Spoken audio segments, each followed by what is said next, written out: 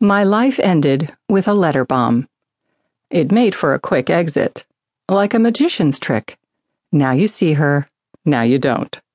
The limb from limb pain came later. At 3:17 on a Thursday afternoon, Mike, our graying hippie mail carrier, plopped a damp rubber-banded stack of mail on my reception desk at All Seattle Realty. I'm sure of the time because although Mike scoffed at most Postal Service regulations, picture Ozzy Osbourne doing court-ordered community service, he seemed to pride himself on strict adherence to the mail carrier creed of reliability. He'd clocked his route like a NASA shuttle launch, and the ETA for our office was 3:17 p.m., rain or shine. Hi, Mike. Got anything good for me in there today? Well, I didn't see anything from the Lottery Commission, but you never know. He didn't break stride, smiling and clicking me an index finger salute as he pressed his shoulder against the glass door on his way out. A chill blast of late October wind carried a smattering of soggy alder leaves onto the entry mat. See you mañana, Nola. And he was gone. The cream-colored number 10 envelope hid near the bottom of the stack. It was addressed to my husband, Frank, but as office manager of his real estate company, it was my job to open the incoming mail. The letter opener zipped through the back flap with the ease of a scalpel. I pulled out a single sheet of Bayside floral letterhead. As I unfolded it, a little white card fluttered to the floor. 2 handwritten lines in black ink scrawled across the page. We failed to include the message card with your most recent order. Please accept our apology. Pushing back from the desk, I bent over and groped under my chair for the dropped card.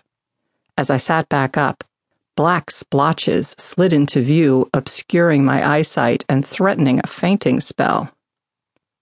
I took a deep breath, squeezed my eyes shut, and visualized my carotid arteries expanding to allow blood flow to my brain.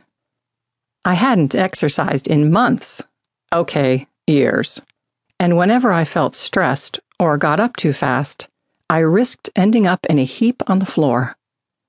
The dozen or so extra pounds I'd gained since turning 40 didn't help either. From the neck up, I still looked pretty good.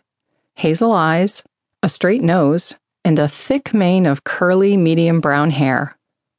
I'd let my stylist talk me into highlights in an attempt to see if blondes had more fun. But the constant pinch at my waistband reminded me I wasn't fooling any sales clerk worth her salt as I flipped through the size 6s on the Nordstrom sale rack. Opening my eyes, I was relieved to find I could see again. I'd assumed the dropped card was a business card, but it turned out to be a floral enclosure. Printed at the top was a trio of blood-red roses, and below, in my husband's unmistakable, spiky left-slanting handwriting, it read, "Thanks for the nooner. You're the best. Love, Frank." Nooner? I didn't know normal middle-aged people used that word. Besides, for the past 10 years, the naughtiest lunch we'd shared involved splitting a slice of banana cream pie. I dropped the card into my purse and zipped it tight. Then I stuffed the high-priced handbag into my bottom drawer and slammed it shut. Didn't help. Even hidden away, that Dooney and Burke hummed like a high-voltage wire. Frank was sitting in his private office no more than 30 feet from me. The right thing to do was to march in there and demand an explanation. But on second thought, maybe I should give myself a few minutes to think. I rose from my chair, but the black blotches returned and I plopped back down. Leaning my elbows on the desk, I dropped my face into my open hands. My fingers felt cool against my fevered cheeks. Deep breath. Deep breath, I silently prayed. The phone started ringing. The insistent chirr, chirr, chirr jangled me into decision mode. fight or flight. Neither seemed especially appealing.